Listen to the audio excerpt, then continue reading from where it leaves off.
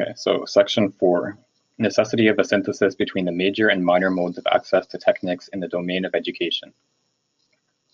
The separation between the education of the adult and the education of the child in the area of technology corresponds to a difference in structure between the two normative systems, and to a certain extent, a difference between the results.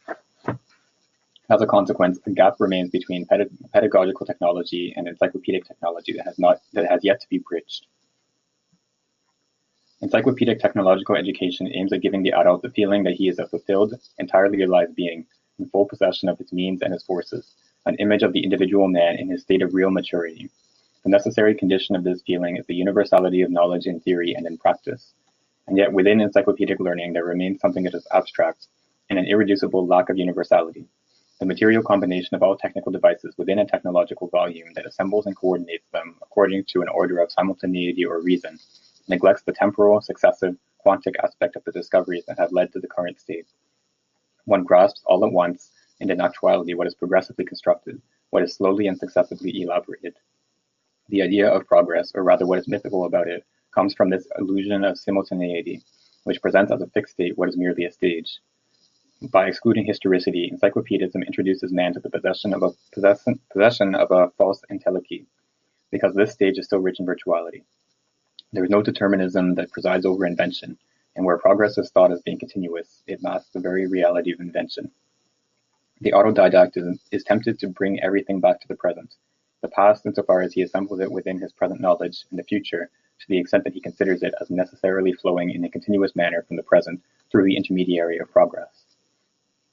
What the autodidact lacks is having been raised in a progressive way, which is to say, having become an adult through a temporal series of developments that are structured by crises determining and enabling the passage to another phase. The historicity of technical coming into being must be grasped through the historicity of the subjects coming into being, so as to add the order of succession to the order of simultaneity, according to a form that is time. A genuine encyclopedism, which demands a temporal universality at the same time as a universality of simultaneity, must integrate the education of the child. It can only become truly universal if it makes an adult by means of the child, by following the temporal universality so as to obtain a universality of simultaneity. What must be discovered is the continuity between the two forms of universality.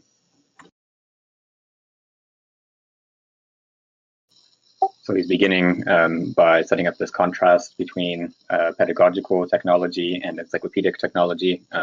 So he's first setting out this encyclopedic technology, and what it lacks is the sense of progress or temporal development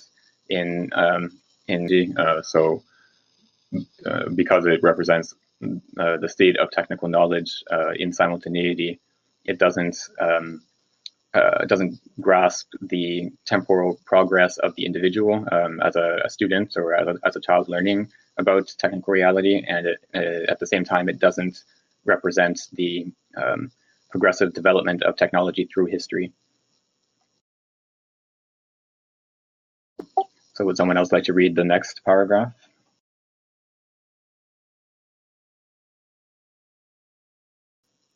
No volunteers? Sure, I can. Inversely, non-technological education lacks the universality of simultaneity. This is what is meant when one says that it sets its sights on culture rather than knowledge. But any enterprise that aims to obtain culture by ridding itself of knowledge would be illusory, because the encyclopedic order of knowledge is a part of culture, and yet the encyclopedic order of knowledge can only be seen in an abstract and consequently non-cultural way, if it is seen outside of knowledge itself. A representation of knowledge without knowledge itself can only occur if it is grasped through an external symbol, as is the case, for instance, in the mythical and socialized representation of men who embody knowledge. Knowledge itself is then replaced by the figure of the scholar, which is to say, a catalogued element of social or characterological typology, which is totally inadequate to knowledge itself, and introduces a mystification into culture, making it inauthentic. At best, knowledge can be replaced by an opinion, a biography, a character trait, or a description of the personality of a scholar.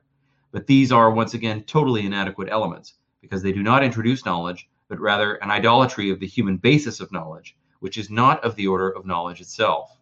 There is more authentic culture in the gesture of a child who reinvents a technical device than in a text where Chateaubriand describes the terrifying genius of Blaise Pascal. We are closer to invention when we seek to understand the cog-wheeled adding device used in Pascal's calculating machine, arithmetic machine, than when we read the most oratorical passages relating to Pascal's genius. To understand Pascal is to reconstruct a machine identical to his with one's own hands without copying it, even transposing it, where possible, to an electronic adding machine, so as to have to reinvent it by way of actualizing it, rather than reproducing Blaise's intellectual and operational schemas. To cultivate oneself is to actualize human schemas analogically, paying scant attention to the stir that this or that invention or publication caused among its contemporaries, which is inessential, or at the very least cannot be grasped other than with reference to an original thought, to invention itself.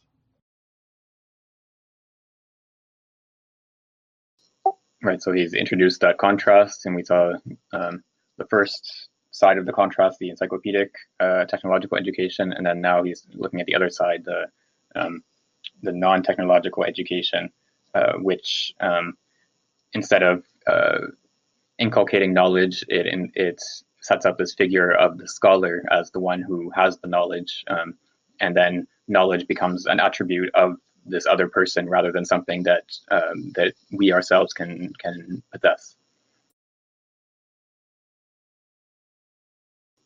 All right, I think that's fairly straightforward, so we can go on to the next paragraph if someone would like to read. I can do some. Can y'all hear me? Yep.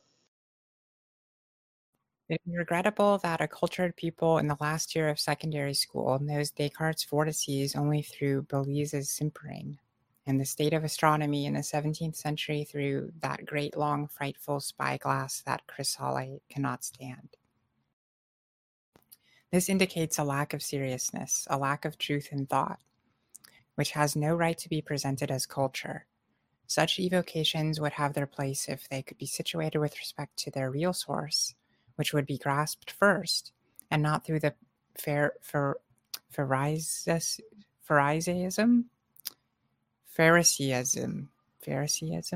of a work of art that has other objectives besides culture. The encyclopedic order of simultaneity is expelled from cultural education because it does not conform to the opinions of social groups, which never contain a representation of the order of simultaneity, because all they represent is a minimal fraction of life in a determined epoch, and they cannot situate themselves on their own. This hiatus between contemporary life and culture comes from the alienation of culture, which is to say, from the fact that culture in reality is an initiation into the opinions of determinate social groups having existed in previous epochs. The primacy of literature and cultural education comes from this omnipotence of opinion. A work I can never say that word. In particular, a work that has survived is in fact a work that has expressed the ethics of a group or of an epoch wherein this group could recognize itself. A literary culture is thus enslaved to these groups. It is at the level of these groups of the past. A literary work is a social witness. The entire share of didactic works is eliminated from culture, unless it is ancient and can be considered as a witness to the didactic genre. Contemporary culture feigns to consider the didactic genre as something extinct, when perhaps never before has there been as much expressive force, as much art, as much human presence in scientific and technical writings. It is really culture that has now become a genre. With its fixed rules and norms, it has lost its sense of universality. Right, so he's pointing, I think this is a sort of a specifically French sort of cultural education or form of culture that he's sort of referring to here, but it's the idea of a literary education. Someone being cultured means that they have an acquaintance with classical literary works, but that same culturedness or cultivation doesn't require any scientific or technical knowledge, and in fact it excludes this encyclopedic scientific and technical knowledge. So it integrates or initiates the student or the child into this social grouping through opinion, but it doesn't inculcate knowledge in the child. So it doesn't integrate them into this encyclopedic tradition of knowledge.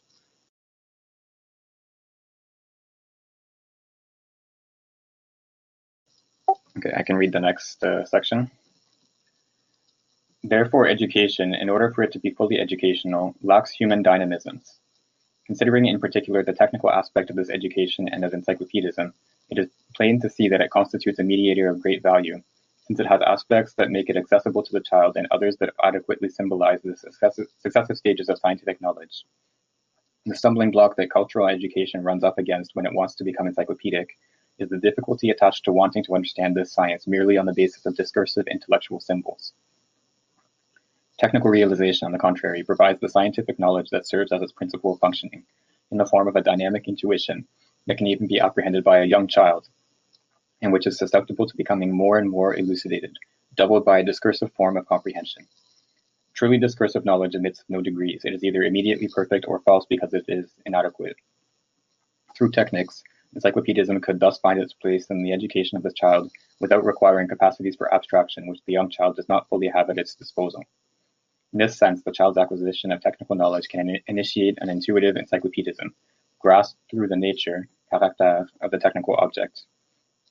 The technical object, in fact, distinguishes itself from the scientific object because the scientific object is an analytical object, which aims at analyzing a unique effect in all its most precise conditions and characteristics, whereas the technical object, far from being situated in its entirety within the context of a particular science, is in fact at a point of concurrence of a multitude of data and scientific effects, coming from the most varied domains, integrating what appears to be the most heteroclite forms of knowledge, savoir, and which can in some cases not be coordinated intellectually, while they are indeed coordinated practically in the functioning of the technical object.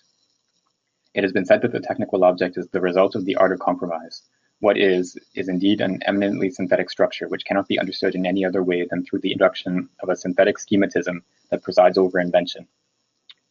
The technical schema, which is a relation between several structures and a complex operation taking place through these structures, is by its very nature encyclopedic, since it leads to a circularity of knowledge, a synergy of elements of knowledge that are still theoretically heterogeneous.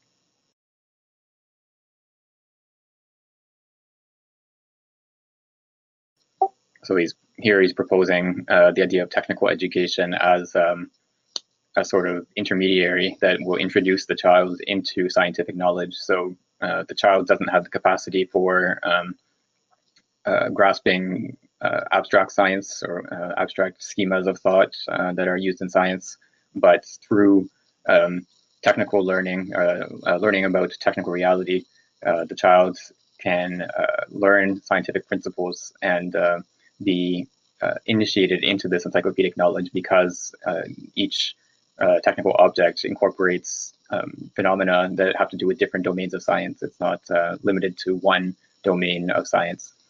So the technical sphere it serves as an intermediary and leads the child into the realm of scientific knowledge.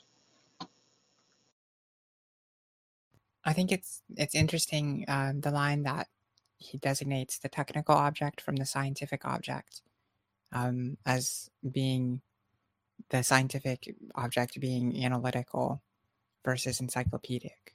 I think this is very interesting. Has he referred to the scientific object before this in these terms? And I just have looked over it, or is this the first time that he's mentioned the scientific object? I don't think he's explicitly sort of pointed to the scientific object, but there was a passage in the first section, or the first part, sorry, of the book, where he talks about how technical objects can be studied as scientific objects. Concrete technical objects can be studied as scientific objects because they incorporate a variety of different effects and yeah, so you can sort of set it up as an object of study in the same way that you would study a natural phenomenon. So I think this is the same, or sorry, a related idea here is that in scientific study, when you set up a scientific object, as you try to isolate it as much as possible and sort of reduce it to one particular sphere of reality. So you're studying, I don't know, magnetism, whatever it is. You want to isolate everything except for the magnetic effects in the object. Whereas in technical reality, all the different effects will be interacting with each other and going on at the same time, and contributing towards the overall functioning of the technical object. So that's the contrast that he's setting up here.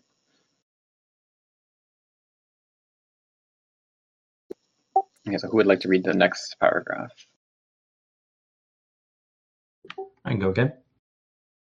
Perhaps it should be noted that until the 20th century, technics were incapable of assuming this relation between the encyclopedic work and the culture given to the child. For indeed, it was almost impossible at the time to find within technics truly universal operations, including the schematisms of sensation or of thought. Today, the existence of a technics of information gives technology an infinitely greater universality. Information theory places technology at the center of a large number of diverse sciences, such as physiology, logic, aesthetics, phonetic or grammatical study, and even the semantics of language, numerical calculus, geometry, the organization of groups and of regimes of authority, the calculus of probability, and all the techniques of transport of spoken, acoustic, or visual information. Information theory is an interscientific theory that enables the systematization of scientific concepts as such, the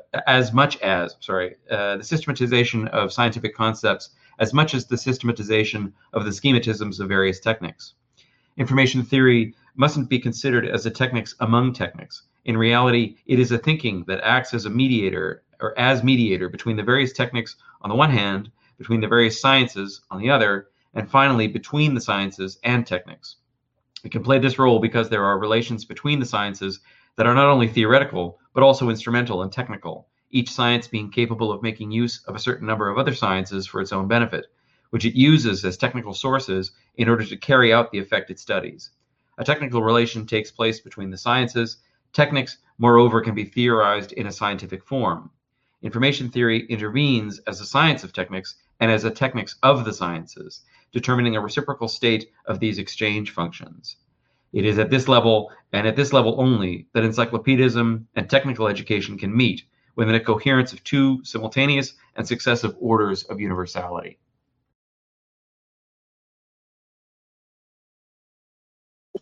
Right, so he's pointing here to the existence of information theory as this mediating field, so between different sciences with each other, between different spheres of technical reality with each other, and then also between science and technical reality together.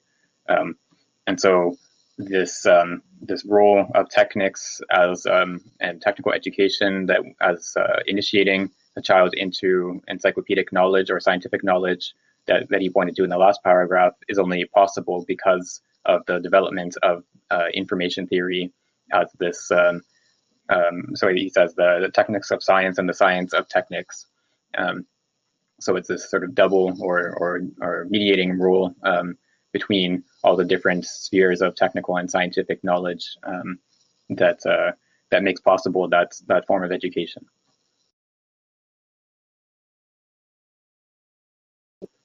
And would someone else like to read the next paragraph? Yeah, I can go to the next one.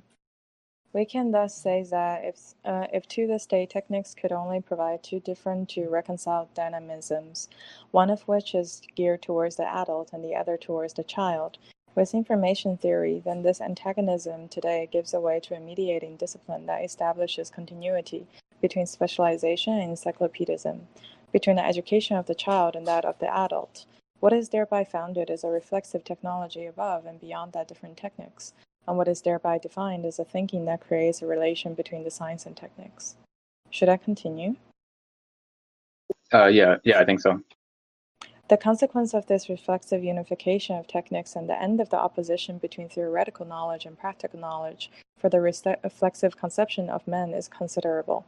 Once this level has been teached, there is effectively no longer a hiatus or antagonism between the time of education and adulthood.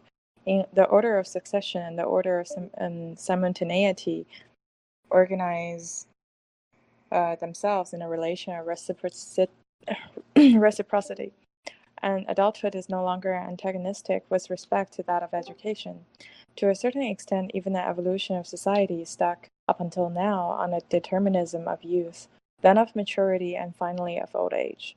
Along with the political and social regimes corresponding to each, can no longer be conceived as fatal if the penetration of techniques is deep enough to introduce a system of references and values that are independent of this implicit biologism.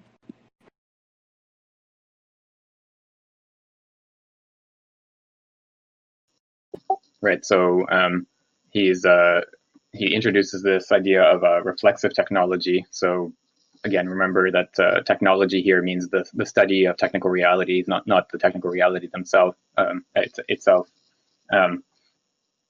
So this reflexive technology it's a technology that is a thinking of the relation between science and techniques. So this information theory is the sort of foundation of this reflexive technology, and it allows us to overcome this separation between theoretical and practical knowledge, and to sort of overcome this antagonism between childhood and adulthood, or the sphere in which you learn through this progressive introduction into knowledge, or initiation into culture on the one hand, and then the sphere of simultaneous encyclopedic knowledge on the other. So it overcomes that antagonism.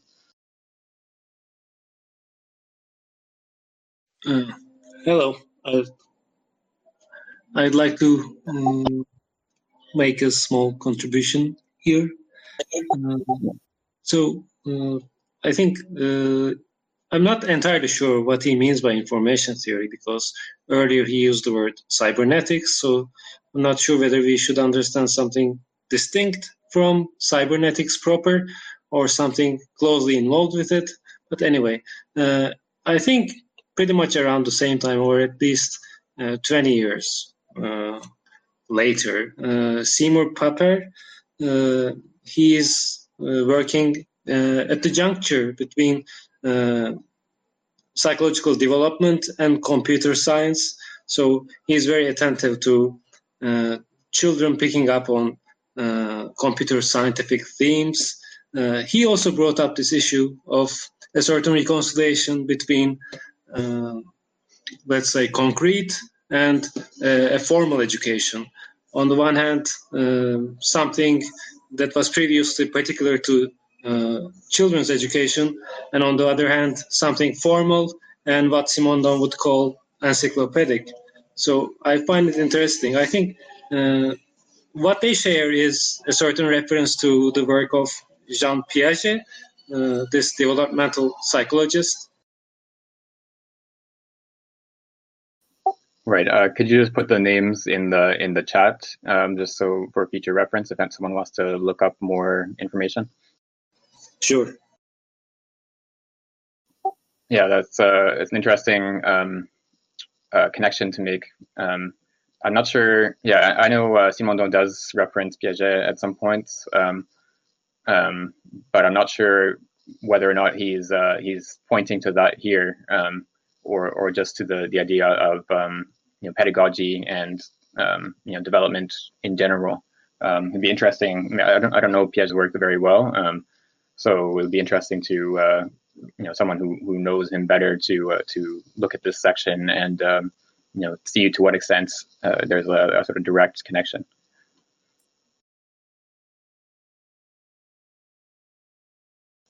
Okay, I can read the last paragraph of the section. A careful analysis of the dualisms and value systems, such as those between the manual laborer and the intellectual, the peasant and the citizen, the child and the adult, would show that underneath these oppositions there is a technical reason for the incompatibility between several groups of schematisms. The manual laborer is the one who lives according to an intuitive schematism at the level of material things. The intellectual, on the contrary, is the one who has conceptualized the sensible qualities. He lives in accordance with an order that stabilizes the order of succession by way of definitions of nature and the destiny of man. He holds a certain power of conceptualizing and of valorizing or devaluing human gestures and values lived at the level of intuition. The manual laborer lives according to the order of simultaneity. He is an autodidact when he wants to gain access to a culture. It is according to the same difference between schematisms that the man of the countryside is opposed to the city dweller. The man of the countryside is contemporary with a set, ensemble, of requirements and participations that make him a being who is integrated into a natural system of existence. His tendencies and his intuitions are the links of this integration. The city dweller is an individual being, linked to a social coming into being rather than to a natural order. He is the opposite of the man of the countryside in the way that an abstract and cultivated being is the opposite of an integrated and uncultivated being. The city dweller is of a time, whereas the man of the countryside is of a place or region. The former integrates himself into the order of succession, the latter into the order of simultaneity. The attachment to traditions by the man of the countryside is generally what is noted, but tradition is precisely the most unconscious aspect of historicity, which masks the representations of the successive order, and which supposes an invariance of succession. Real traditionalism is based on the absence of a representation of the series of coming into being. This coming into being is repressed, enfui. In the end, the opposition between the child and the adult summarizes these antagonisms. The child is the being of succession, made of virtualities, modifying himself in time and being aware of this modification and of this change. The adult, capable of facing the simultaneity of problems that life confronts him with because of his education, integrates himself into society according to the order of simultaneity. However, this maturity can only be fully achieved to the extent that society is stable and is not evolving too rapidly. Otherwise, society that is in the process of transforming itself, in privileging the order of succession, communicates a dynamism to its adult members that turns them into adolescents.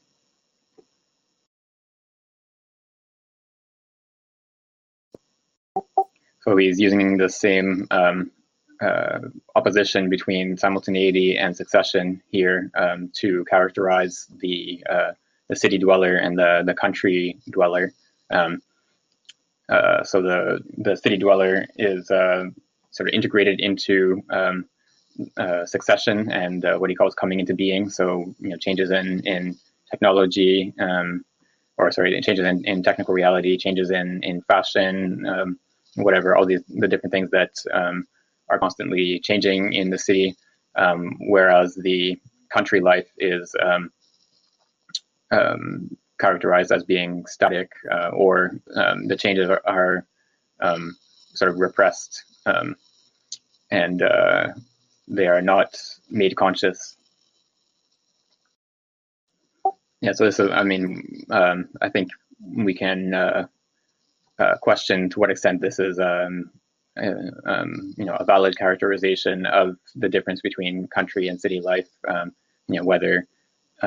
Whether city life is characterized by this succession, and whether the countryside is characterized by this traditionalism.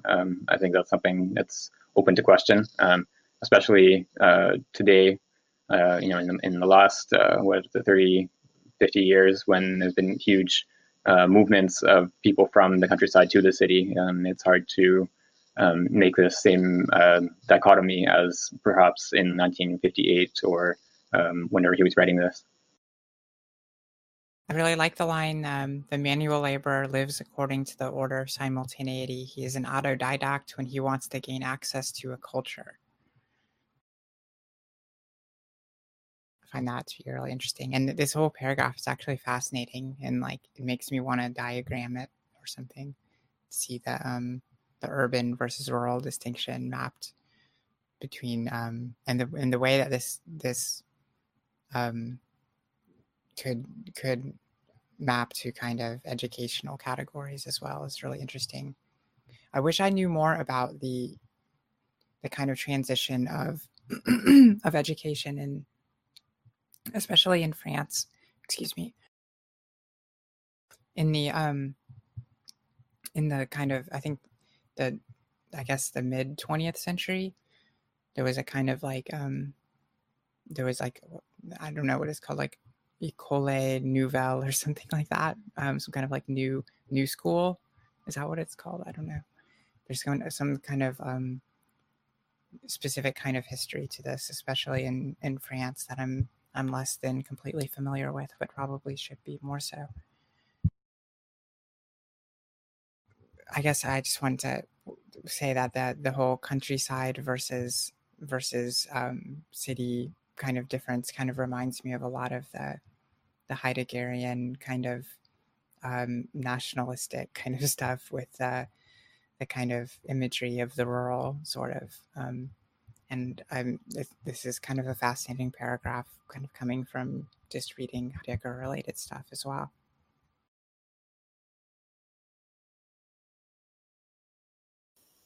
Yeah, it's interesting that you bring up Heidegger because like in Heidegger, there's always the valorization of the peasant life or rural life and tradition and technology or technical reality is always sort of devalued. It's seen as something that is destructive of tradition and so on. Whereas for Simondon, he doesn't really seem to be setting up any sort of value hierarchy between these two modes of life. They both have their own set of values, their own reality, I guess you could say, and there's no basis outside of one or the other to prefer one over the other. All right, so that's the end of chapter 1. So part 2, chapter 1. So we can go on to chapter 2. I'm not sure how far we'll get, but we'll try to get through a couple sections. So I can start us off. Chapter 2, the regulative function of culture in the relation between man and the world of technical objects, current problems. Section 1, the different modalities of the notion of progress. The encyclopedist's attitude towards techniques can be considered an enthusiasm roused by the discovery of the technicity of the elements. Machines are not, in fact, directly considered automata by the encyclopedist. Rather, they are considered an assemblage of elementary devices. Diderot's collaborators directed their attention essentially to the organs of machines. In the 18th century, the technical ensemble was still at the scale of the cork cutter's workshop or that of the scale makers. This ensemble links up with technical elements through the intermediary of the craftsman who uses tools or machine tools, rather than through the intermediary of veritable technical individuals. The division of subjects for study is consequently made according to rubrics of utilization and not according to schemas of techniques, i.e. according to types of machines. The principle in grouping and analyzing technical beings is the denomination of the trade rather than that of the machine. Very different trades, however, can make use of identical or almost identical tools. This principle of grouping thus leads to a certain superfluity of the presentation of tools and instruments which, from one illustration to the next, can be closely related forms.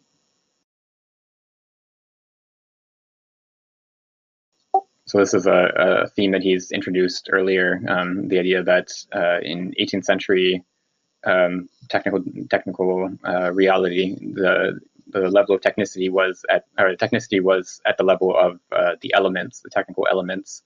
So tools essentially, and it was the human being that served as the technical individual that handles the tools and uses them.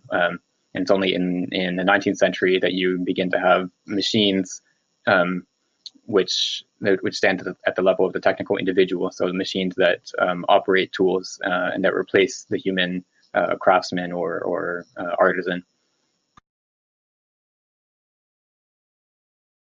So there's kind of two eras of encyclopedism. There's kind of like the Diderot encyclopedism, and then a kind of more recent encyclopedism. Is that a distinction he's making, or?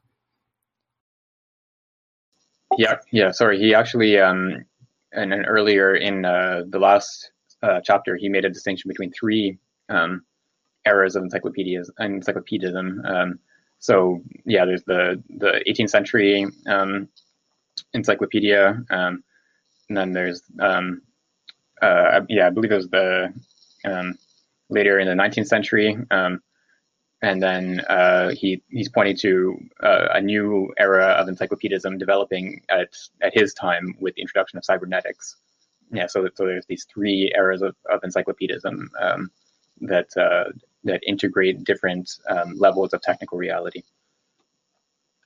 Oh, right. I guess Diderot's level would be the middle level, the Enlightenment era. Is that correct?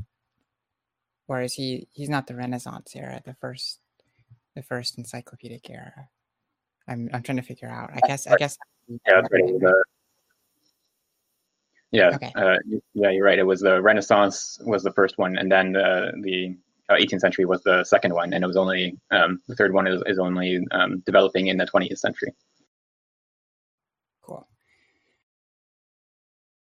Should I go on with the next paragraph, or does anyone else have any comments? Yeah.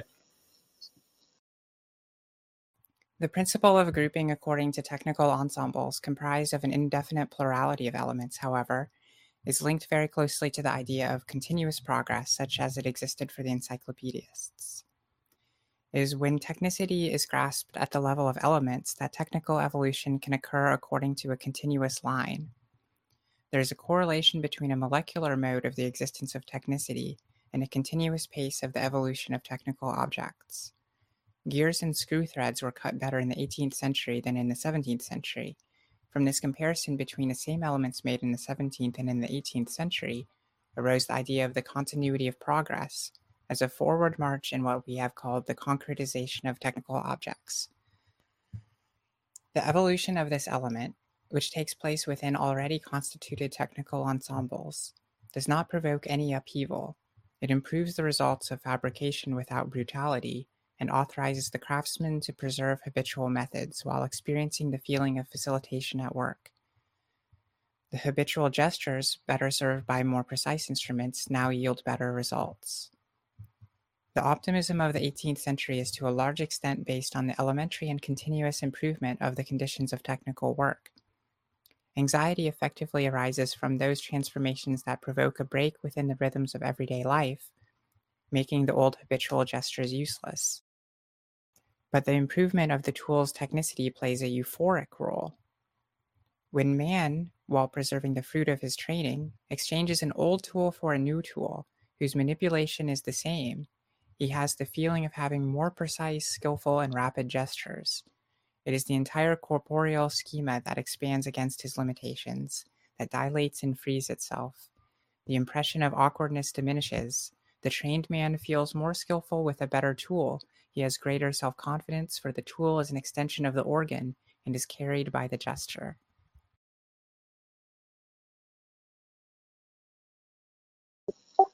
Right. I think this is also a theme that he's developed earlier or alluded to earlier. The idea that technical development at the level of the elements is continuous.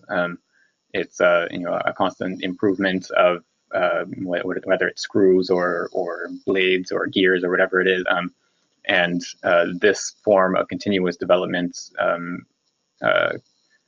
sort of underlies the ideology of progress and optimism that characterizes the 18th century understanding of technology. So yeah, there's this continuous evolution of the technical reality, and it's creates or accompanies this optimism of an ideology of progress.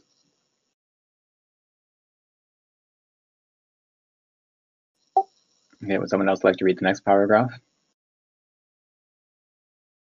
Sure, I can go again. The 18th century was the pivotal moment for the development of tools and instruments. If by tool, one understands the technical object enabling one to prolong and arm the body in order to accomplish a gesture, and by instrument, the technical object that enables one to prolong and adapt the body in order to achieve better perception. The instrument is a tool of perception. Some technical objects are both tools and instruments, but they can be called tools or instruments according to the predominance of their active function or of their perceptive function.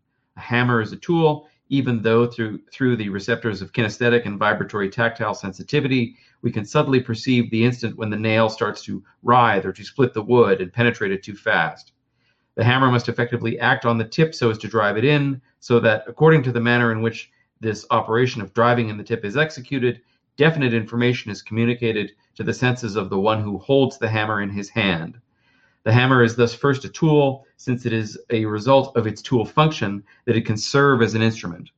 Even when the hammer is used as a pure instrument, it is still primarily a tool. The mason recognizes the quality of a stone with his hammer, but for this to happen, the hammer must first partially chip away at the stone. Conversely, a telescope or a microscope are instruments, in the same manner as a level or a sextant are. These objects serve to collect information without accomplishing any prior action on the world. And the 18th century is the age in which both tools and instruments were made with greater care, reaping the rewards of 17th century discoveries within static and dynamic mechanics, as well as those found in geometrical and physical optics. The undeniable progress of the sciences was translated into the progress of technical elements.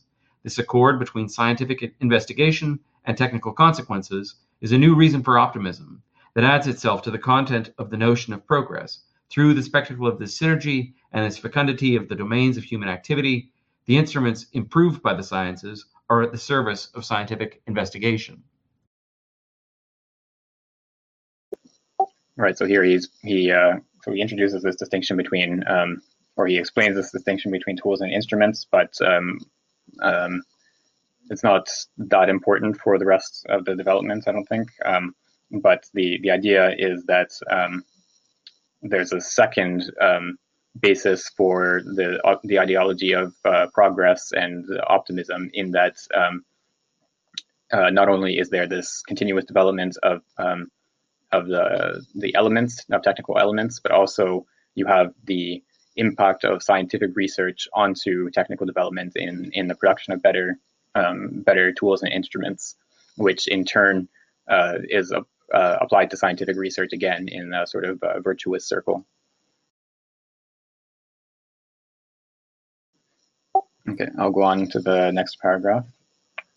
The aspect of technical evolution changes, on the contrary, when the birth of complete technical individuals is encountered in the 19th century. As long as these individuals merely replace animals, the perturbation is not a frustration. The steam engine replaces the horse in hauling wagons. It drives the spinning mill. Gestures are modified to a certain extent, but man is not replaced insofar as the machine simply provides a greater utilization of energy sources. The encyclopedists were familiar with the windmill, which they magnified and represented as dominating the landscape from the height of its tall, silent structure. Several extremely detailed illustrations are dedicated to new and improved watermills. Man's frustration starts with the machine that replaces man, with the automatic weaving loom, with the forging press, with the equipment of the new factories.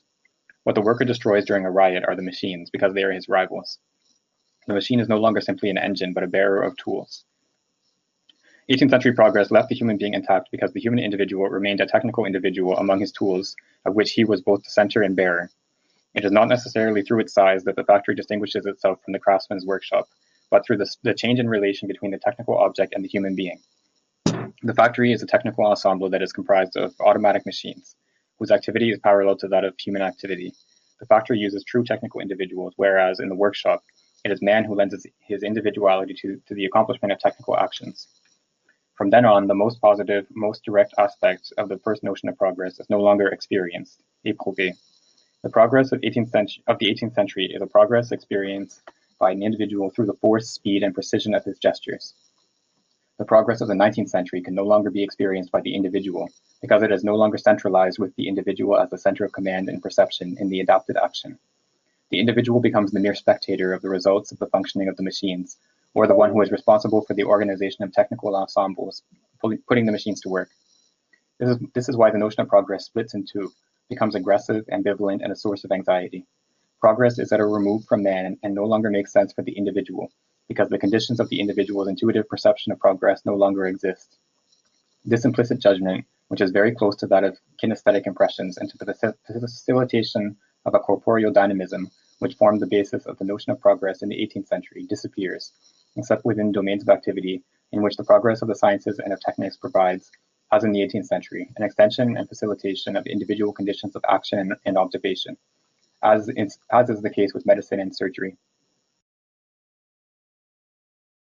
I'm sometimes obliged to teach a kind of intro to technology studies or a kind of sociology of technology, and I'm struck by this material that it's very phenomenological and sort of genealogical at the same time. It's kind of like we kind of bat around this word, this concept of technological determinism. And here, I think he's really kind of cracking open the history of that in this very succinct way that it's very appealing to me. Yeah, I definitely think that that pull between determinacy and technological progress too is kind of interesting. It's kind of this. I don't have any really extended comment, but I also think this is really interesting kind of pedagogical route when we're talking about technologies, the kind of evolution of technology. It's interesting. That was like a completely absent comment of any information. I'm sorry. No, it's great. It's good. I mean, I guess the point is that, like, for me, it's become quite ahistorical to just say, to basically introduce students to the concept of progress by way of this concept of technological determinism. And it's been emptied of a lot of its sort of concrete historical content. And moreover, it's been emptied out of this specifically technical dynamic, right? So it just, for me, it puts me in mind to like be more, after reading these passages, I'm definitely going to be more sensitive about it the next time I talk about it, for sure. Yeah, I think it's also interesting he doesn't sort of explicitly lay out a theory here, but he's I guess presupposing an idea of the way the ideological sphere is determined by this lived experience of technology. So the difference between the 18th and the 19th century ideologies of the technical is brought about by the difference between the lived experience of of technical reality in the 18th and the 19th century. So it'd be interesting to sort of draw that out a little bit more than he does here. Yeah, to do so, especially in the context of information theory, like the way that, internet technologies and digital technologies, network technologies, because they are so reliant upon information theory at the sort of guts of how they function as technical elements, and then how we gain a sense of feeling progressive in the context of that specific, both the encyclopedism and the concrete experience of technical elements. I think that's like, you could get a lot out of sort of, like you're saying, sort of extrapolate from this context into the 21st century would be, I think, fruitful. Yeah, if someone wants to write that paper, I'd be very interested to read it. I tried to look at some stuff on information theory, and the mathematics is beyond my ability to work with, unfortunately. But it's definitely the kind of the science of computing technologies. It's like information theory, so it's been very predominant in the 20th century, of course. And I guess, isn't information theory characterized a lot by signal receptivity? Yeah, the sort of classic information theory has to do with analyzing the probability that underlies the possibility of receiving messages. So, in order to send a message with a certain quantity of information, you have to have a signal that is capable of distinguishing, that much information. So, if you're sending the result of a coin flip, you have to have a signal that can distinguish two different states that can be received at the other end. Right, and then the more different possible states you want to be able to transmit, then the more capacity you have to have in the signal in order to be able to transmit them. And that's the sort of simple explanation of the idea of information theory. But obviously, it's much more detailed and developed than that. One thing I did want to ask about was about the splitting of progress into and a kind of like a psychology of progress in which, depending on your perceived position in relation to it, it kind of creates an offset such that there is the individual who has like been moved past by the feigned progress of technology versus, I guess, in the previous era of technological psychology. I guess I could say that there was a sense of like imminentness that there was with the progress of technology, that technical progress, because it was this continuous evolution of technical elements, contained a kind of optimism, which was a kind of universalism, which kind of makes sense with the Enlightenment era, I suppose. Yeah, so the earlier ideology of progress, the 18th century ideology of progress,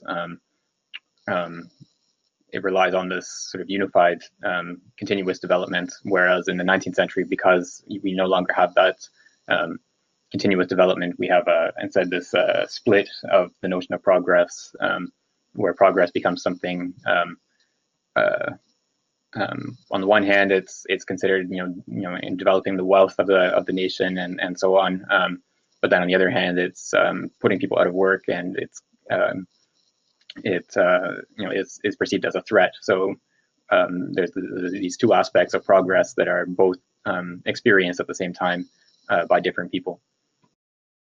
It seems like there's a theory of kind of a progressive mass psychology of technical objects that kind of is embedded into his theory of the evolution of technical objects here, which is I didn't really see this coming. He's always full of surprises. He puts more and more and more into this all the time. The idea of like the optimism of the continuity and the kind of moving past that optimism kind of shows a whole psychodynamic kind of progression on top of the world of technical objects. It's just kind of interesting. But anyway, I have a lot of thoughts about this, but they're probably going to be clarified in the next paragraphs. So. Oh yeah, and one more thing. What do you think about medicine and surgery, which, because it sticks close to like individual conditions, kind of subverts the double-edged sword of progress for the 18th century, for the post is it it's the technological, the cybernetic, the post Enlightenment that has this splitting of progress in two, right? But what is it with medicine and surgery that is somewhat of an exception to this, and why? I think that's an interesting question. Yeah, as I understand it, it's because medicine and surgery, in medicine and surgery, the human individual is not replaced by a machine. In the 19th century, you don't have surgical machines or something like that replacing surgeons. You instead you have the progress. What progress there is, it takes the form of perfection of elements. Better scalpels, better.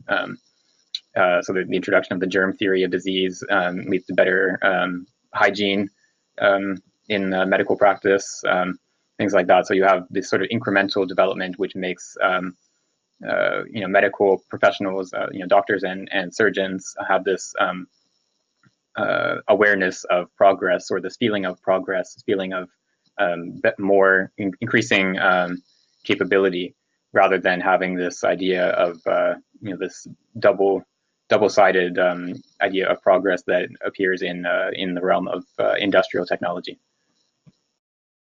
I wonder if this can be generalized as if the optimism of the continuity related to this the evolution of the elements being kind of individualized per technician or per craftsman.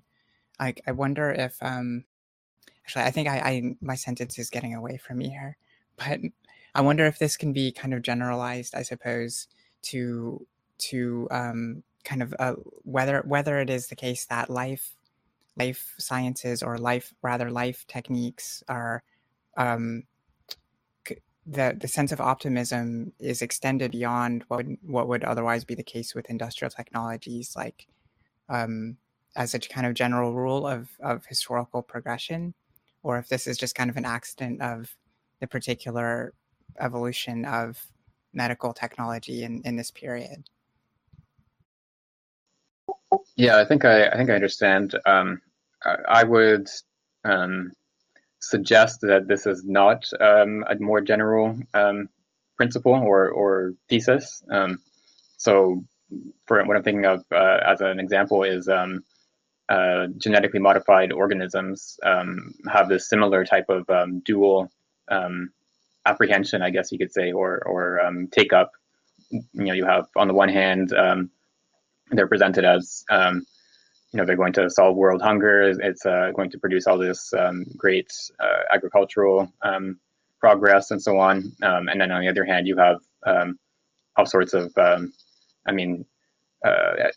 going to extremes. You have conspiracy theories about genetically modified organisms, but then there are also people that have whose livelihoods are being displaced by genetically modified organisms. So it has that same type of dual two-faced development as industrial machinery had in the 19th century.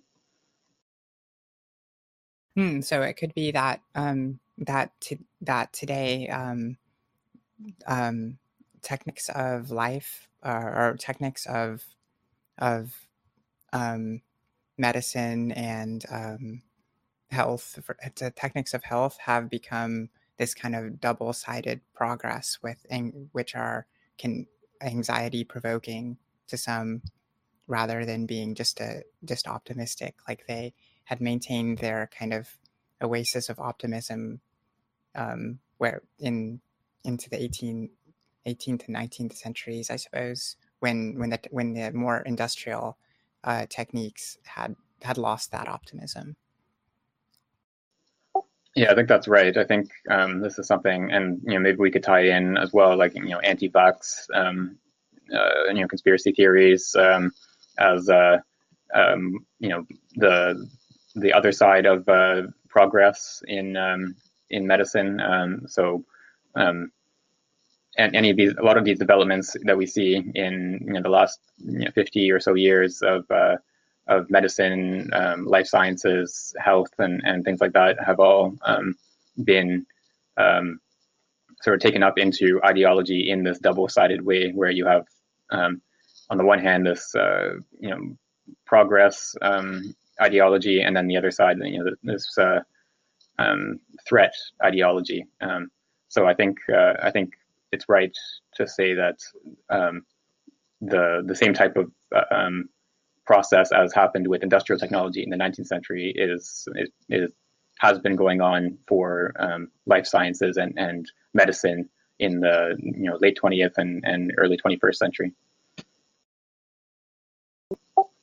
So would someone like to read the next paragraph? I think we can go on. I can read some more, if that's all right. Yeah, go ahead. Progress is henceforth thought of as cosmic, at the level of its overall results.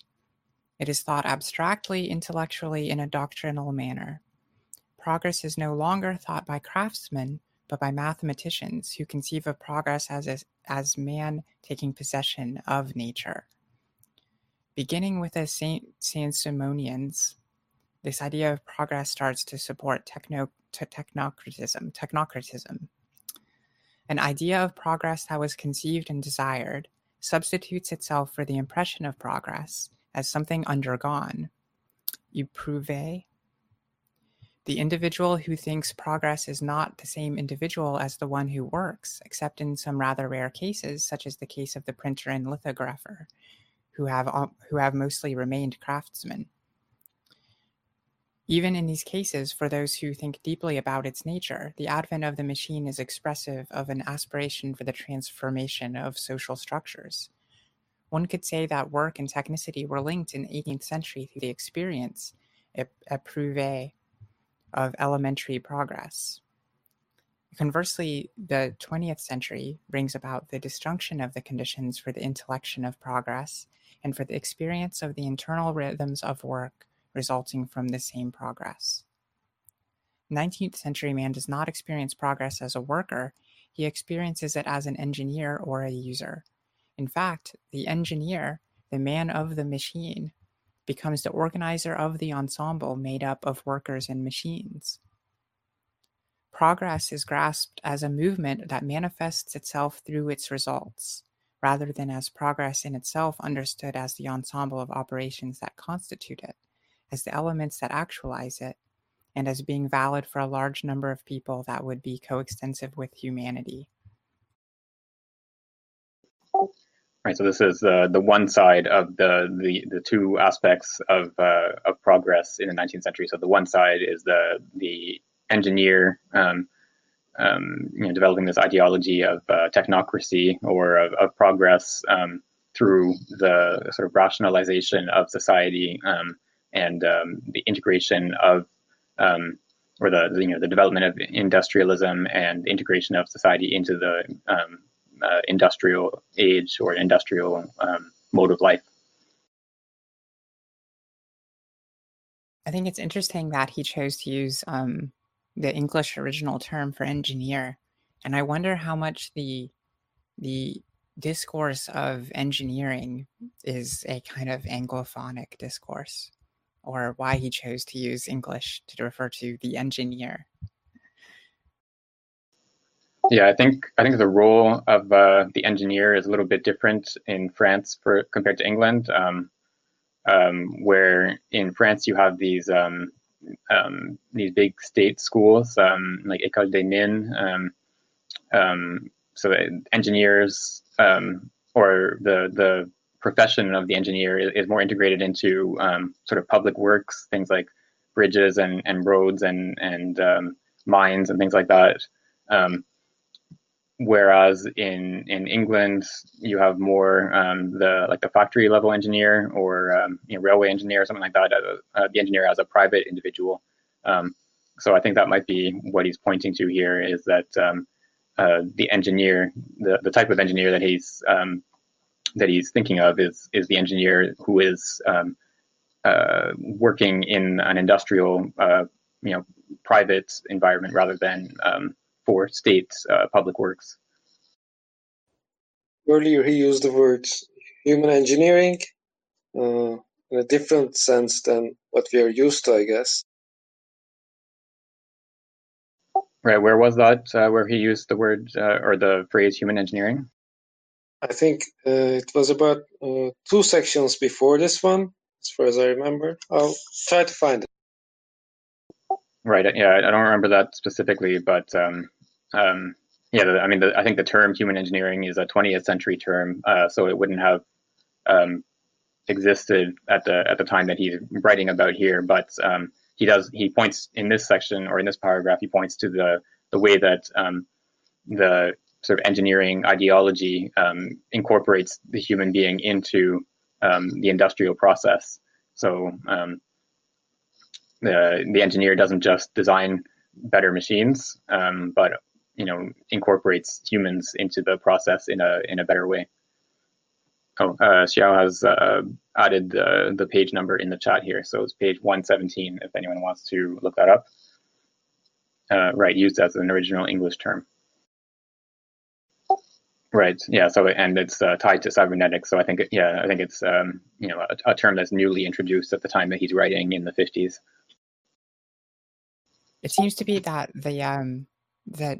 this difference between this engineering sense of progress is its kind of teleological limitations, that it's results oriented at the expense of other characteristics.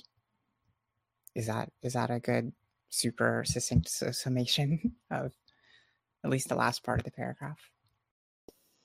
Yeah, I think why he's characterizing as results oriented is because this engineering ideology points to progress as more so many tons of coal produced or tons of iron or yards of linen or whatever it is.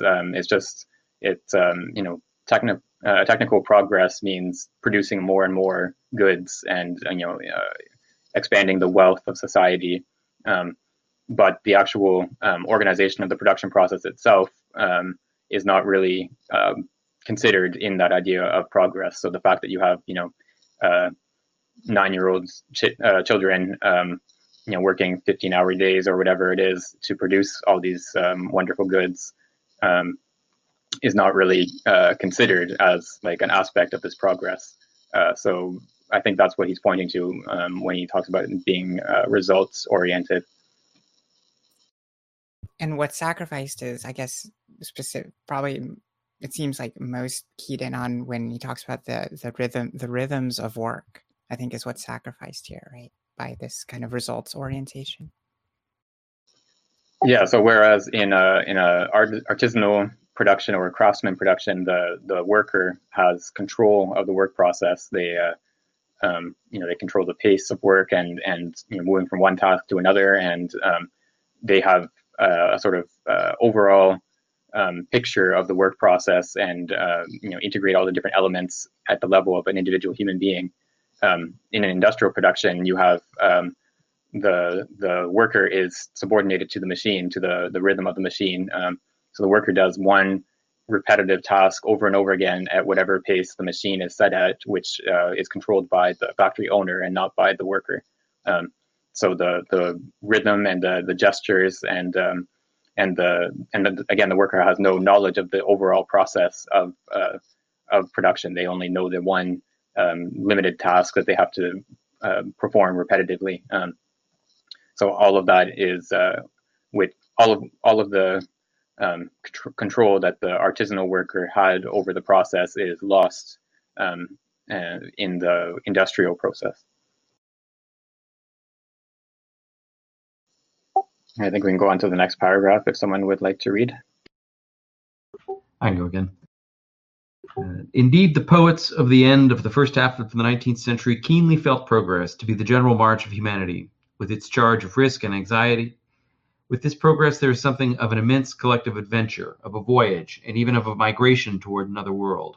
This progress contains at once something triumphant and crepuscular. It is perhaps the world that Vigny sees written above the cities in La Maison du Berger, the shepherd's house. The feeling of ambivalence toward the machine can be found in the evocation of the locomotive and the compass, the former La Maison du Berger, the latter in La Bouteille à la mer, the bottle in the sea. The latter poem shows how Vigny felt about the transient and perhaps transitory, because contradictory, nature of progress in the 19th century. This unfinished, incomplete idea of progress contains a message for posterity. It cannot fulfill itself within itself. One of the aspects of Les Destinies, is to accept living within this moment of technical evolution. Vigny made it accurate and significant by understanding that technical evolution could not satisfy itself by way of itself, that it couldn't simply close in on itself. So this ideology of progress it has a sort of home, you could say, with the engineer, but then it's also reflected in poetry here. So Xiao has put in the chat here the question, what does satisfaction mentioned here entail? Let's see, satisfaction. Do you mean in the last sentence here, where it's the idea of accept living within the moment of technical evolution? Is that what you're pointing to? Oh yeah, right. The last bit. Technical evolution could not satisfy itself by way of itself. It couldn't simply close in on itself. That's a little bit obscure to me. I think what he's pointing to here is the idea that technical progress is, as he points out a little bit earlier, it's something transitory. So there's maybe what this is pointing to is you have a number of economists at this time, like Ricardo, thought that, and even Adam Smith a little bit earlier, they thought that technical progress and economic growth was a temporary phenomenon, whereas today economists tend to think of growth as just like the natural state of the economy and something that can continue forever somehow. Adam Smith and Ricardo thought of growth as something that was a temporary phenomenon, and that eventually fairly soon there would be an end to growth and technical development. So I think maybe something like this is what he's pointing to, the idea that technical progress is a temporary phenomenon. Like, in the early 19th century, we're living in this era of technical progress that won't last very long, and so we can sort of celebrate it and live through it now, but it's not a permanent state of the world. Is there something going on maybe around a kind of distinction between means and ends, in the sense that like technical evolution can produce a kind of, it can fold back in on itself and constantly kind of hone and refine the means of accomplishing things, but that society needs to somehow sit outside of that in order to sort of define social goals and sort of have a kind of ethos for society that somehow sits outside of technique? Like, I just think there's other sort of instrumental theories of technology that sort of pitch things in that way. I realize that's maybe not historically accurate, but I get a sense that that's sort of what's also going on here. Yeah, that's possible. That's what he's pointing to as well. The idea that technical progress is not an end in itself. It needs some sort of end, that for which progress is done or performed. If we're trying to improve life, then we need to have an idea of what it is to have a good life and how we're getting closer to that. So that it could be that he's pointing to that, I guess, incompleteness or unsatisfactoriness of technical progress in itself. Okay, so I can read the next paragraph. A third aspect of the notion of technical progress emerges with the repercussions of the internal regulation of technical individuals regarding technical ensembles, and through these regarding humanity. The second stage, that which corresponds to the arrival of a new wave of techniques at the level of individuals, was characterized by the ambivalence of progress, by the dual situation of man with regard to the machine, and by the production of alienation. This alienation, grasped by Marxism as having its root in the relation of the worker with the means of production, does not only derive, in our view, from a relation of property or non-property between worker and the instruments of work.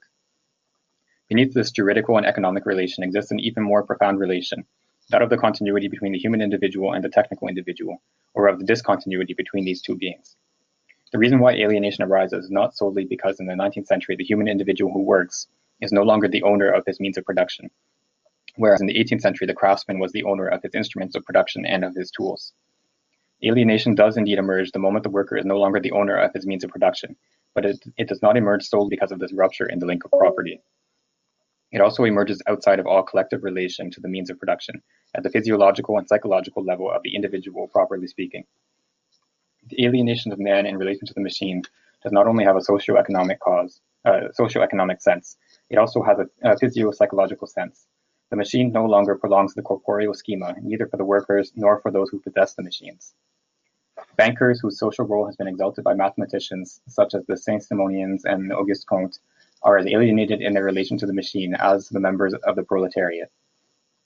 What we mean by this is that there is no need to presuppose a master-slave dialectic in order to account for the existence of alienation within the proprietor class. The relation of property with respect to the machine contains as much alienation as the relation of non-property, even if it corresponds to a very different social state. On either side of the machine, above and below, the worker, who is a man of elements, and the industrial boss, who is a man of ensembles, both lack a true relation with the individualized technical object in the form of the machine. Labor and capital are two modes of being, where one is as incomplete as the other with respect to the technical object and the technicity contained in industrial organization. Their apparent symmetry does not at all mean that the union of capital and of labor reduces alienation. The alienation of capital is not alienation with respect to labor, with respect to the contact with the world, as in the master-slave dialectic, but rather with respect to the technical object. The same goes for labor. What labor lacks is not what capital possesses, and what capital lacks is not what labor possesses. Labor possesses the intelligence of elements, capital possesses the intelligence of ensembles, but it is not by combining the intelligence of elements with the intelligence of ensembles that one can arrive at the intelligence of the intermediary and non-mixed being, that is the technical individual. Element, individual, and ensemble follow each other along a temporal line. The man of the element is late with respect to the individual, but the man of ensembles who has not understood the individual is in no way ahead of his time with respect to it. He tries to enclose the present technical individual in the structure of an ensemble belonging to the past. Labor and capital are both late with respect to the technical individual that is a depository of technicity. The technical individual is not of the same era as the labor that enacts it and the capital that frames it. Yeah, so there's I think there's a lot in this paragraph. So he brings up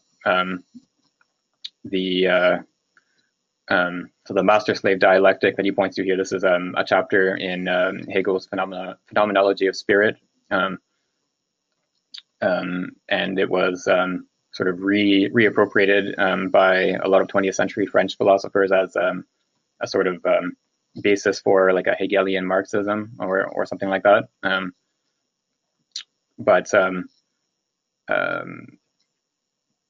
He's rejecting this this model of the relationship between capital and labor, and he's introducing this third term, the individual, the technical individual, as being the intermediary but not mixed being. So it's not a mix between labor and capital. It's a level of reality that is not grasped by either labor or capital. The laborer is at the level of the elements, and capital is at the level of the ensemble. And then there's this level of the individual, which is not grasped by either side. So is this a critique of Marxism, or a comment on alienation in relation to the master-slave dialectic? Or maybe I've been trying to wrap my head around this paragraph and how this functions. Is it a critique of Hegel, of Marxism? Is it a kind of integration of Marxist theory in some respects in regards to alienation? How do you think this paragraph works within the various positions of, because I mean it seems to be that if the alienation of capital is not in respect to labor but with respect to the technical object, that this could be seen as like subversive towards like some Marxist arguments, right? So I'm wondering if how y'all would characterize the relation of this perspective on technical objects and capital in relation to the tradition of Marxism. Yeah, I think there's I guess you could say like multiple layers of sort of what's going on in this paragraph. So on the one, sort of maybe the first layer is he's criticizing this Hegelian Marxism, or this appropriation of the master-slave dialectic as a model for the relationship between the proletariat and capital. So if you take up this model, then you would have the idea that the proletariat is alienated from technical reality because it lacks possession or this overall knowledge of the technical reality, and then capital is alienated from technical reality because it doesn't have this immediate contact with it the way the laborer does. So he's rejecting that model. So he rejects this master-slave model of this relation. But I think he's also he wants to incorporate something from Marxism beyond this model. So the idea that this idea of alienation, the way that technical reality as something human, created by human beings, is experienced as something alien, is something outside of human reality. He wants to incorporate that idea. But then it's ultimately, I think, maybe like the third level. I think it is a criticism of Marxism itself, rather than just this Hegelian form of Marxism using the master-slave dialectic. So by introducing this third level of technical reality, the technical individual, as something that is lacking to both aspects, to both sides of the labor and capital conflict. It's introducing something. So his argument here is that Marxism lacks this third element, or doesn't grasp this third element, and so it's a criticism of Marxism as such, and not just this Hegelian form of Marxism. It is interesting that that the master-slave dialectic, that is kind of a way to a logic of desire and work, where the desire of the master for the product produced by the slave is what's the important aspect, as well as the kind of life or death implications of the relation. So but there's this particular kind of like craftsman and consumption, crafting and consumption relation that is kind of that is important for the doctrine of recognition, I guess, in the phenomenology of spirit in Hegel's master-slave dialectic. So this makes sense with his previous writings, that the kind of the artisan mode of production has kind of ceded towards a technical mode. So it kind of fits in with his previous remarks, I guess, on this subject, that this would be that it's no longer just this logic of production and consumption, but something which the technical object has a certain alienation which supersedes just this kind of like lack of like the endless work, the alienation of endless work, for instance, of the slave to the master.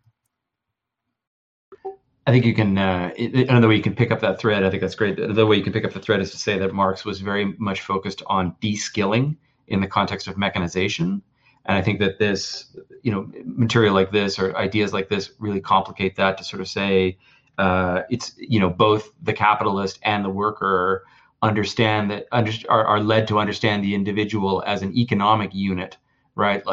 Whether it's an embodied gesture that can be done more efficiently, or a commodity that comes out the other end, there's a kind of process of individualization going on there that covers over, or as an economic relation that obscures or covers over a technical relation, which is much more about kind of how a body fits together with a machine in terms of like thinking about design or something like that, right? And so Simondon allows you to sort of push past a kind of narrative about de-skilling and be able to start to say more complicated things about where domination asserts itself in the overall kind of technical ensemble. Yeah, I think actually Charles Sanders Peirce's critiques of Hegel's perspective on progress or evolution can be kind of prescient here when it comes to technical evolution, because he introduces like a three categories of evolution, and criticizes Hegel as being kind of stuck at the second, where the first is a purely fortuitous relation of evolution. The second is a mechanical kind of process of evolution. And the third is what he calls evolutionary love, or agapeistic. And I've been trying to kind of piece together from Simondon these kind of psychological incentives that would call for something transcending a kind of mechanical evolutionary perspective. And it's interesting to kind of think about that in coordination with this very kind of direct critique of Hegel here by Simondon. I'd be interested to know where Peirce talks about that, just as a matter of a bibliographic reference. And I guess the other thing I would say is that, I think you may find answers to your questions if and when we turn attention to the new stuff, the form of information and light, or light and form of information and individuation, or whatever it is, the sort of his more sort of psychosocial account of of I don't know of society or whatever, and I assume in relation to technology in certain significant ways. The name of the Peirce article is called "Evolutionary Love," so it's easy to remember. It's a good one too. Cool, thanks. Yeah, I think it's also probably worth mentioning that there some of the aspects that Simondon is pointing to here in his criticism of Marxism are actually, I think, contained in Marx's works already, but they weren't sort of highlighted, I guess, until later, until like the second half of the 20th century. So I'm thinking of Marx introduced this distinction between what he calls formal subsumption and real subsumption. So in the historical development of capitalism, you have the formal subsumption of the worker under capital. So the worker, this is primarily in housework in, I guess, the late 18th century. So you had workers in their own homes spinning cotton or whatever. They were sort of brought under capital, where you had a putter out, a capitalist who would give the workers raw cotton, and then the workers would spin it, and then the putter out would buy it back from them or pay them for the work they've done. But in the early stages, the capitalist has no direct control over the production process. So it's only at the level of finances or of legal property that the capitalist controls the whole process. And the workers work in their own homes and on their own time and so on. And it's only later on, later in the 18th century or beginning of the 19th century, that the capitalist brings about real subsumption, where the capitalist has control of the production process itself by bringing the workers into a centralized workshop rather than working in their own homes. They work in the capitalist workshop, and then the capitalist controls the production process itself. So I think this distinction is something like what Simondon was pointing to here at the level of the technical individual. It's what Marx is talking about is not just the juridical property, as Simondon says here, but also the control of the production process itself. And this is an aspect that, in the late 19th and early 20th century, the first maybe 75 years of Marxism was not really taken up very much. And then it's only in the last half of the 20th century that you begin to have labor process theory and study of the conflicts over the control of the labor process within the Marxist tradition. Yeah, that's interesting. I hope to at some point become more up to date with contemporary perspectives on Marxism, which I've informed have become much more coherent and organized since like the 1980s. Yeah, there's been new documents that have been published, different unpublished works by Marx, some that were edited after his death in ways that can be questioned, that have been republished and so on. So there's been more. There's material that is available today that wouldn't have been available when Simondon was writing this. Marxism, of course, is a tradition, a living tradition that develops through time rather than just a static sort of doctrine. So there's been theoretical development since Simondon's time as well that he obviously didn't have available to him.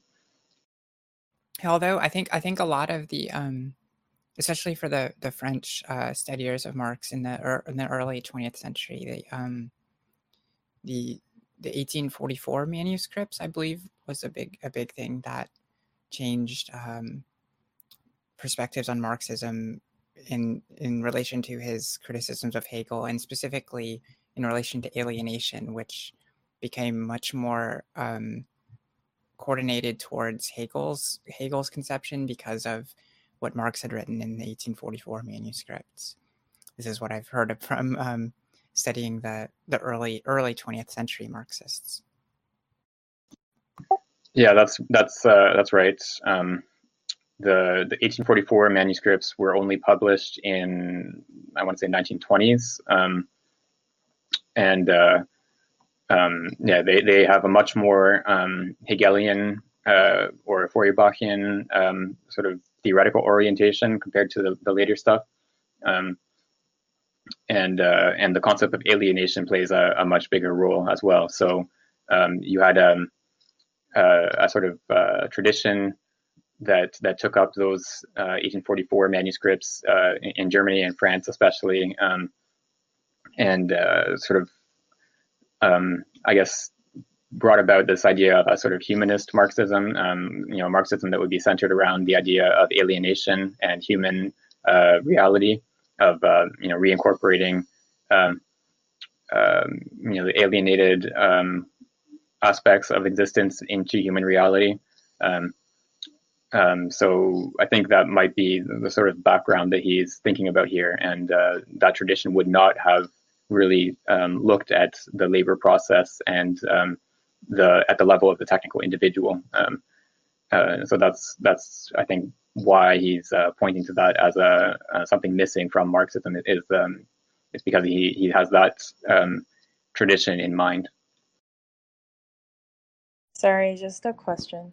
In this paragraph, there's the going beyond corporeal schema part is quite clear, and it's also pretty fair when he was extending beyond the point about socioeconomic relations and talking about the alienation having so much to do with the physio-psychological sense.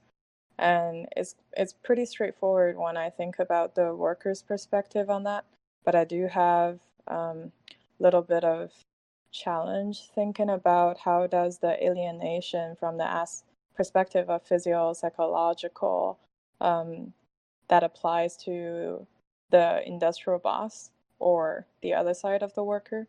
Like, how did you guys comprehend that? What is it for the industrial boss side when it comes to the physio-psychological aspect?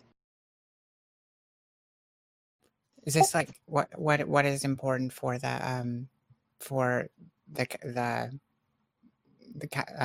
kind of equation of capital when it comes to not the worker, how does the technical object relate to the manager or not, rather than the worker or the I guess the boss? I don't know if there's a technical term for the boss. There probably is. Yeah, I don't know if there's a technical term for the boss per se. I mean, I comprehended it a lot, based on the term of corporeal schema per se.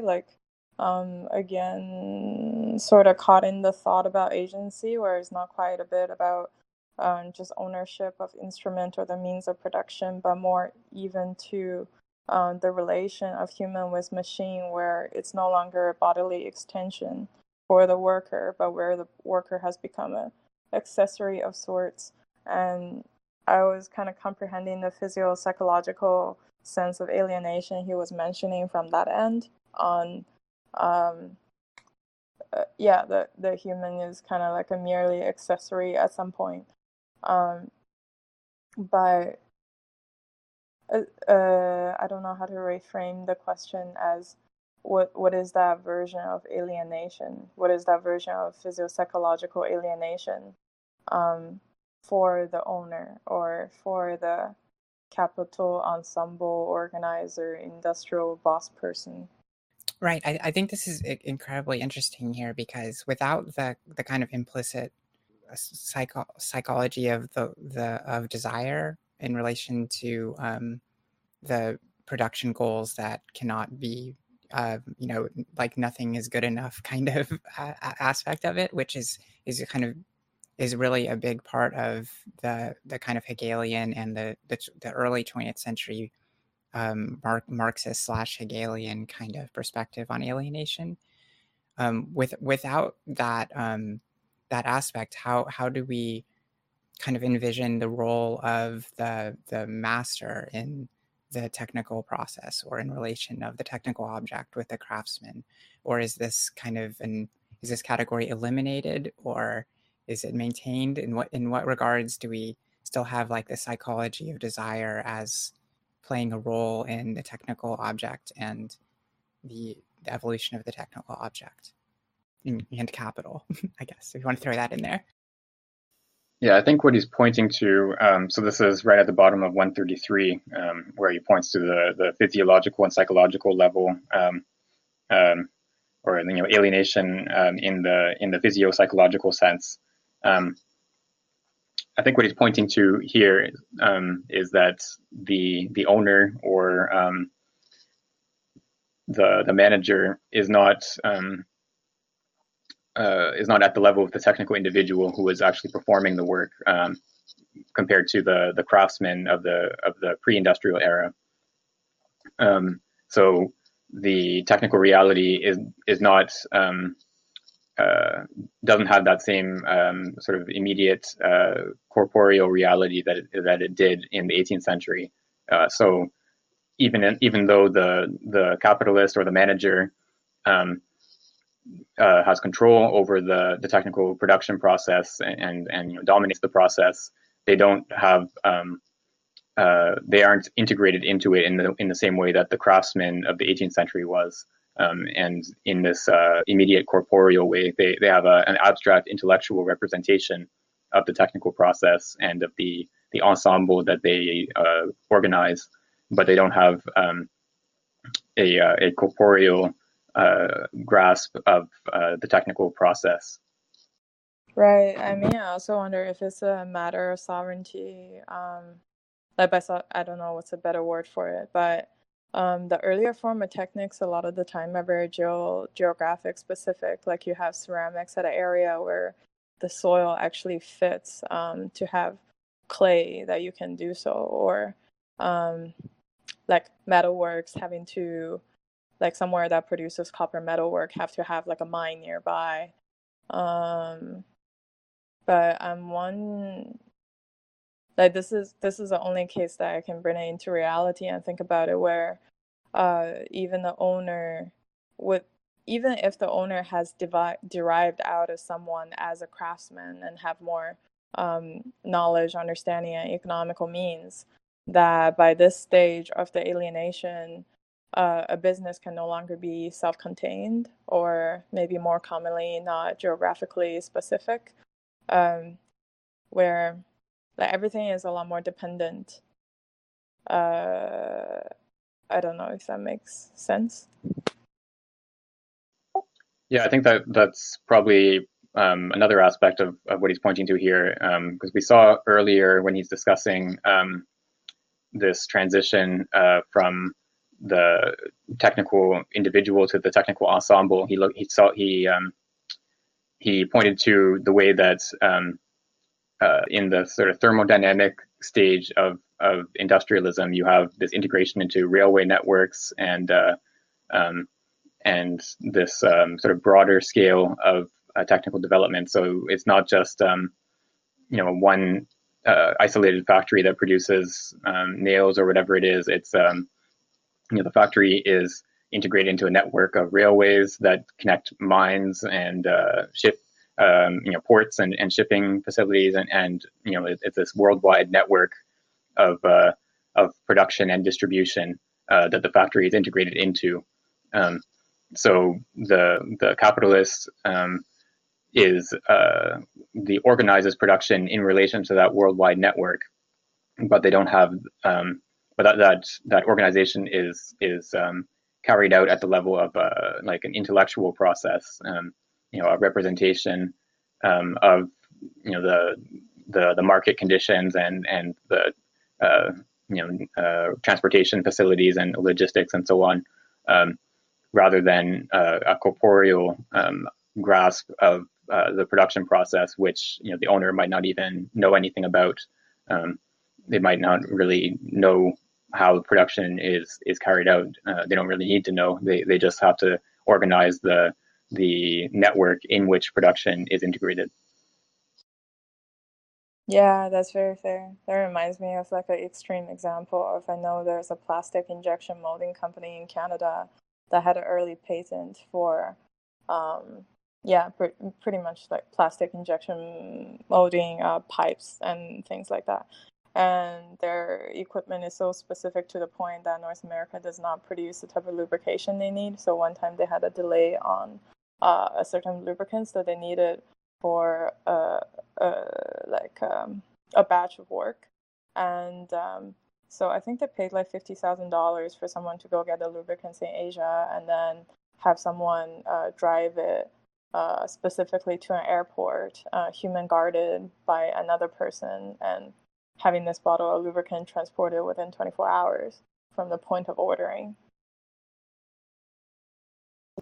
Yeah, so that's like when you compare an artisanal production process where everything is all integrated in one workshop, and the craftsman has mastery over every aspect of the technique. When you compare that to this factory that relies on lubrication from halfway around the world, and has to do this sort of elaborate sort of mission to retrieve this lubricant in an emergency. It's a completely different way of organizing the production process. Yeah, on that note, like, who looks forward to 5G? I'm ambivalent. I have more bandwidth than I need. I'm genuinely so scared of a hacker hacking agricultural facilities and then the world fall into a hunger. Oh, I wouldn't worry about it. People are pretty security obsessed these days, so there's probably a lot of redundant systems that are designed to kind of prevent that type of thing. I mean, I'm just imagining this, but I hope there are. I mean, after Toyota, like, didn't even improve their electrical brake system and have so many people accidentally died just because the gamma ray has hit their system, or like same things happening in planes where they have met gamma rays just randomly traveling through Earth, hitting the control system as well, and having it dropping 2,000 feet, and also meeting like completely, I don't know, not quite detail-oriented people writing manuals for planes.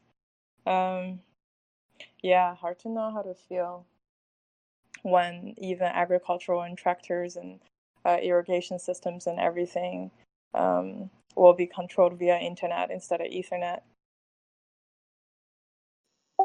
Yeah, there's some like scary stuff when you start looking into some of the details of how infrastructure is managed, and like you have like a I don't know, like a dam operation or whatever is it'll be connected to the internet, and it'll be like hard coded. The password will be hard coded into the machine, so it's not even possible to change it. And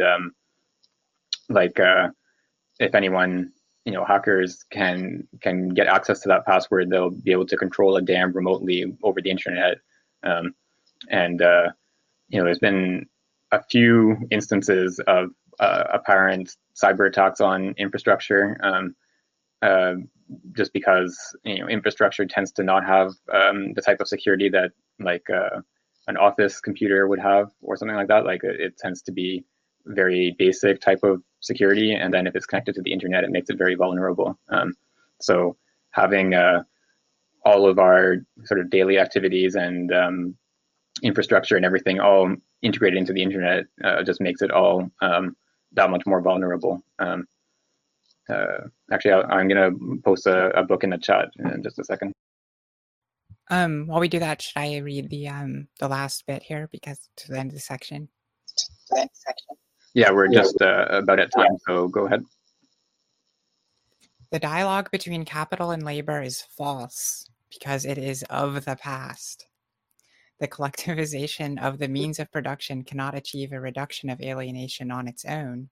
It can only achieve this reduction if it is the precondition for the acquisition of the intelligence of the individuated technical object by the human individual. This relation between the human individual and the technical individual is the most difficult to form. It presupposes a technical culture, which introduces the capacity of different attitudes rather than that of work and of action. work corresponding to the intelligence of the elements, and action to the intelligence of ensembles. What work and action have in common is the predominance of finality over causality. In both cases, the effort is directed at a certain result to be obtained. The employment of means finds itself in the position of minority with respect to the result. The schema of action matters less than the result of the action. In the technical individual, however, this disequilibrium between causality and finality disappears. Viewed from the outside, the machine is made in order to obtain a certain result. But the more the technical being becomes individualized, the more this external finality effaces itself for the benefit of the internal coherence of functioning. The functioning is finalized with respect to itself before being so in its relation with the external world. Such is the automatism of the machine, and such is its self-regulation. There is at the level of regulations of functioning, and not only a causality or finality. In self-regulated functioning, all causality has a sense of finality, and all finality a sense of causality. I'd say this is kind of talking about the or bringing to center the conjunction of cause and effect into a unity of a machine, right? In a sense, that there's a kind of presupposed kind of way that we talk about cause as we think of it as a proximal cause, such that we find the most exact immediate cause for something, and we disregard finality as a kind of causal relation. The kind of thing we think about like ultimate purpose or ends of something, we tend to separate from questions of cause and effect, because we think of cause and effect as itself mechanical in a certain kind of syllogistic way, that you just have one cause, one effect, like a stimulus response mechanism. But there's this long tradition of thinking of finality and causality in the same breath, going back to the final causes of Aristotle, for instance, and the talk of teleology, which Simonsen references quite a lot in these sections. So it's comfortable for him to kind of put it really nice and close together with finality and causality here, and talk about the mediator here being the technical individual, if I'm correct, right? Yeah, I think he's also pointing to what we saw in the first part of the concretization of the individual. So when a technical individual becomes concrete, its functioning is integrated in such a way that it's not just sort of a bundle of components that each has a certain finality to it. Instead, they're all the different components, all of their processes are integrated into a self-regulating functioning, so that rather than having a technical object that is produced for the sake of a certain end external to the technical object, instead you have a technical object that functions to maintain itself. It's a self-regulating technical object. So that's, I think, what he's pointing to here as well. Okay, so it sounds like we've sort of exhausted the content of this section for now. So I'm going to just shut off the recording, and we'll pick up at section 2 next time. Oh, and if y'all haven't already been informed, the recordings are going up on YouTube in the Simonsen reading group YouTube page, which is new and fun to listen to. If you miss a session, it will be uploaded hopefully in short time if I can get it going quickly enough. So hopefully this session will be posted soon as well, and I am definitely personally going to review over it and meditate a little bit on some of these themes, which are always a little bit more complex than I think they're going to be. Yeah, and thanks again, 61, for editing the recordings. If you could post a link to the YouTube channel in the channel here, that would be great. And I'm just going to shut off the recording. So see everyone next week.